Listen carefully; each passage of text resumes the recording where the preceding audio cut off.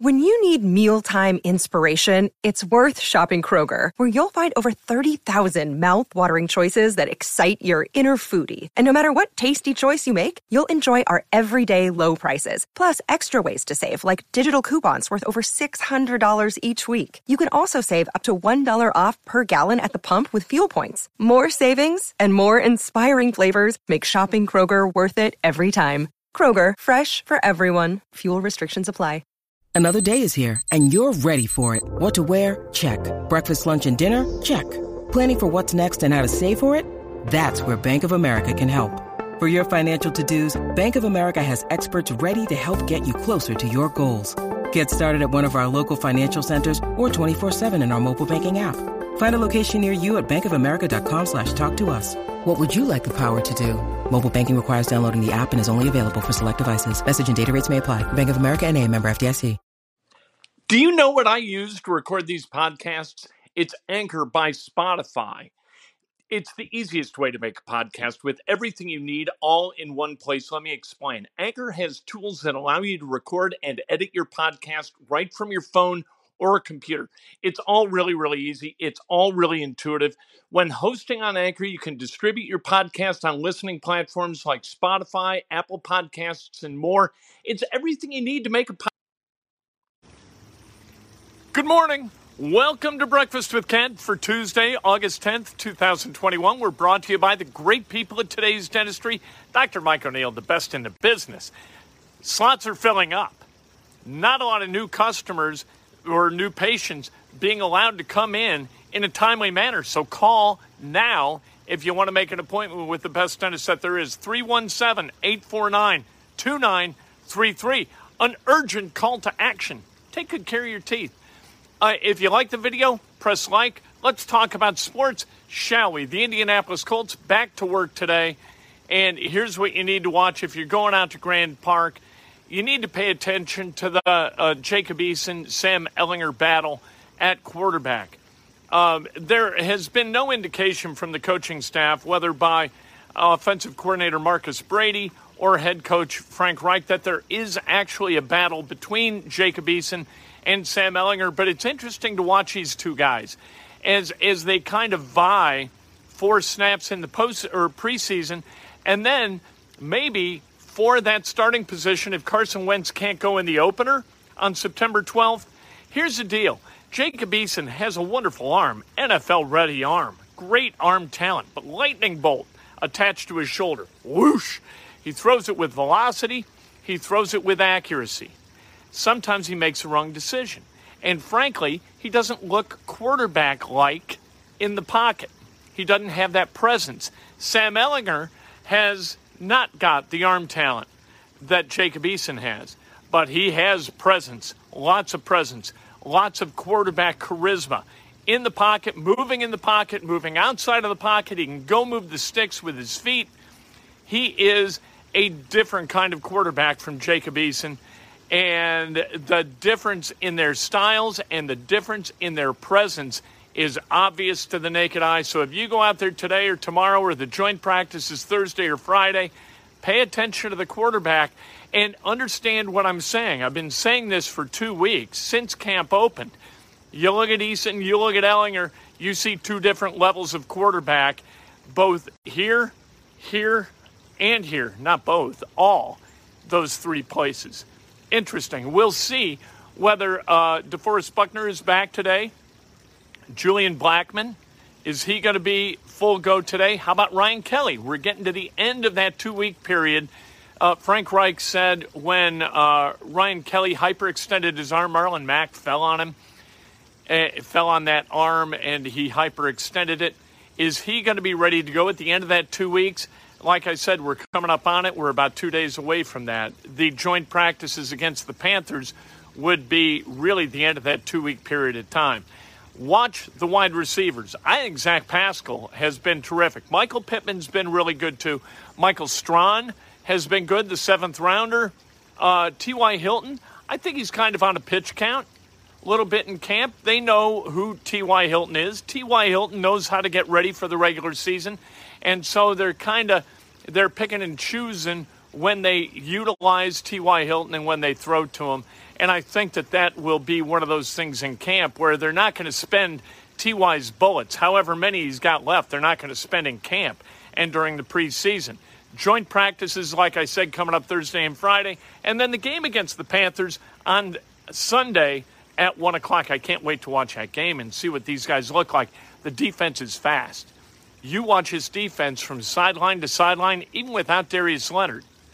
They are fast, fast, fast. Watch the defensive ends. Kwity Paye, Ben Banogu, Kemoko Turay, Tyquan Lewis. Watch those guys and how they kind of move past. I'm not going to say beat, but they have been beating. And not just the backups, but Braden Smith too. They've made Braden Smith look like he's back on his heels a little bit. Going to be an interesting defensive front. We'll see about Wentz. We'll see about Nelson as they recover from their foot surgeries. We understand that the very earliest they could be back is for the opener and likely a few weeks after that. But we'll see. Interesting times for the Indianapolis Colts. Pacers yesterday, they opened Summer League play in Vegas against the New York Knicks. They lose, but it doesn't matter. Nobody cares whether you win or lose. What was interesting was the rookies. Chris Duarte looked comfortable. He looked like the game kind of flowed around him. He didn't force things. He was terrific yesterday. I thought scoring 14 points and playing really good defense most of the time. He made a couple of mistakes. Emmanuel quickly kind of jabbed him, stepped back, knocked down a three. But that's going to happen. Chris Duarte is going to develop. He's going to put pressure on himself to develop. He's going to make sure that he's ready for the regular season. I can't wait to watch Chris Duarte be a productive member of that rotation for the Pacers, and I think that's going to happen sooner rather than later. I think when they open the season, he's going to be a guy who plays meaningful minutes right out of the chute. Now, Isaiah Jackson's going to be a little bit different. He played yesterday without practicing at all with this group. He had audited the practices but couldn't practice because his contract hadn't been signed. And so he played yesterday without having played with these guys, and it looked like it. We'll see over the course of the Summer League whether Jackson kind of continues to get his feet wet and feel more comfortable and become a greater presence, especially on the defensive end. Yesterday, you could tell he was trying, but he looked like a guy who hadn't practiced with any of the other guys on the floor. Dwayne Washington Jr. had 23 points. He's good yesterday. Eloy Jimenez, 5 RBIs, 2 home runs, second straight game. First White Sox player ever to post back-to-back 5 RBI games. The third to have 10 combined RBIs in consecutive games, joining Jim Thome and Robin Ventura. How about that? Sox won yesterday 11-1. They are rolling. I guess Tony La Russa relates to people okay. Relates to young guys. All right, what the hell is the difference? In 2011, at the age of 66, 67, he leads the Cardinals to a world championship. Do you think that a 67-year-old relates poorly compared to a 77-year-old or vice versa? Doesn't make any difference. Can you manage? Can you not manage? What is this? What is he, a den mother, for God's sake, or is he a baseball manager? It's ridiculous.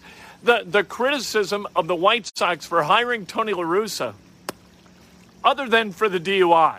The DUI was a little bit problematic, but the age thing, absolute lunacy to be critical of Jerry Reinsdorf and Rick Hahn for hiring Tony La Russa because of his age. That criticism, absolutely unjust and ridiculous. Indiana basketball, you're not going to be able to watch the 2 exhibitions from Atlantis as they play against some team. You know what? I want to see it. I want to see what Mike Woodson looks like as a coach.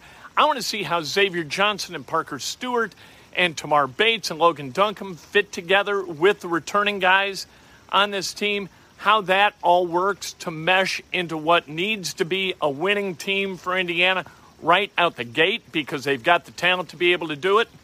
They've lost Armand Franklin, Al Durham, Jerome Hunter, Joey Brunk.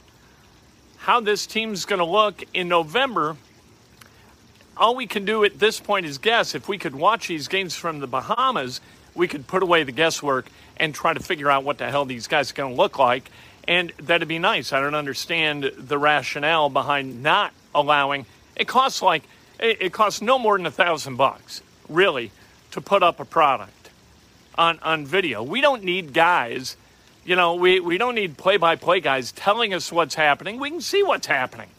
Just put the thing on video. Give us coaches video. One camera, just panning back and forth, half court to half court. That's all we need. Just do that.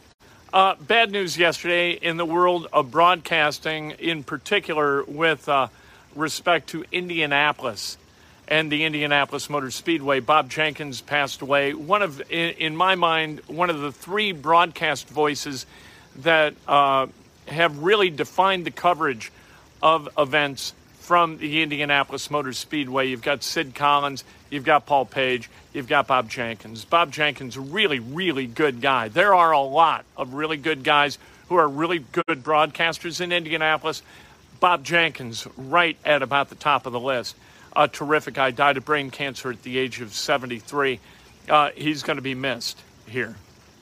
It won't seem the same. Going out to the Indianapolis Motor Speedway and not seeing Bob. One of the cool things about the Speedway and about the 500 is that everybody eats lunch together. They have kind of a lunchroom. It's kind of like a school cafeteria for wayward broadcasters, right? And so you're in there and you'd see Bob from time to time and always generous with his energy, generous with his time. A truly wonderful dude, and he'll be missed. And one of the originals at ESPN, one of the original hires, which I didn't realize until I saw it on ESPN this morning. I had no idea. But Bob Jenkins really going to be missed. Let's celebrate some birthdays, shall we, on this muggy. My goodness, is it sticky out. This is like the tropics. If I wanted weather like this, I'd have moved down to Shreveport, Louisiana. Jamie Workman, happy birthday. David Feldman, the great Kevin Doherty, the great Catherine Sears, happy birthday. They're twins, so of course they're celebrating the same birthday. Bruce Gilbert Voss, celebrating a birthday. One of the great minds in sports talk radio. Scott Alverson, happy birthday. Alex Swancio, happy birthday. The great Kyle Thomas, celebrating a birthday. David Roach and Brad Huber, celebrating a birthday. If today's your birthday, you celebrate like hell. If it's not your birthday, you celebrate somebody else. Had his best done with an honest and specific compliment. Be good to each other. Lift each other. Stop pulling each other down. We got enough problems without you and your negative attitude adding to it. Be part of the positive solution and make people happy. If you can make one bonus person happy today, like in the grocery store, you go to the Kroger, and you're nice to somebody, or you make a nice comment, you make somebody laugh. Isn't that a nice thing to do? Hell yeah, it's a nice thing to do. Go do that.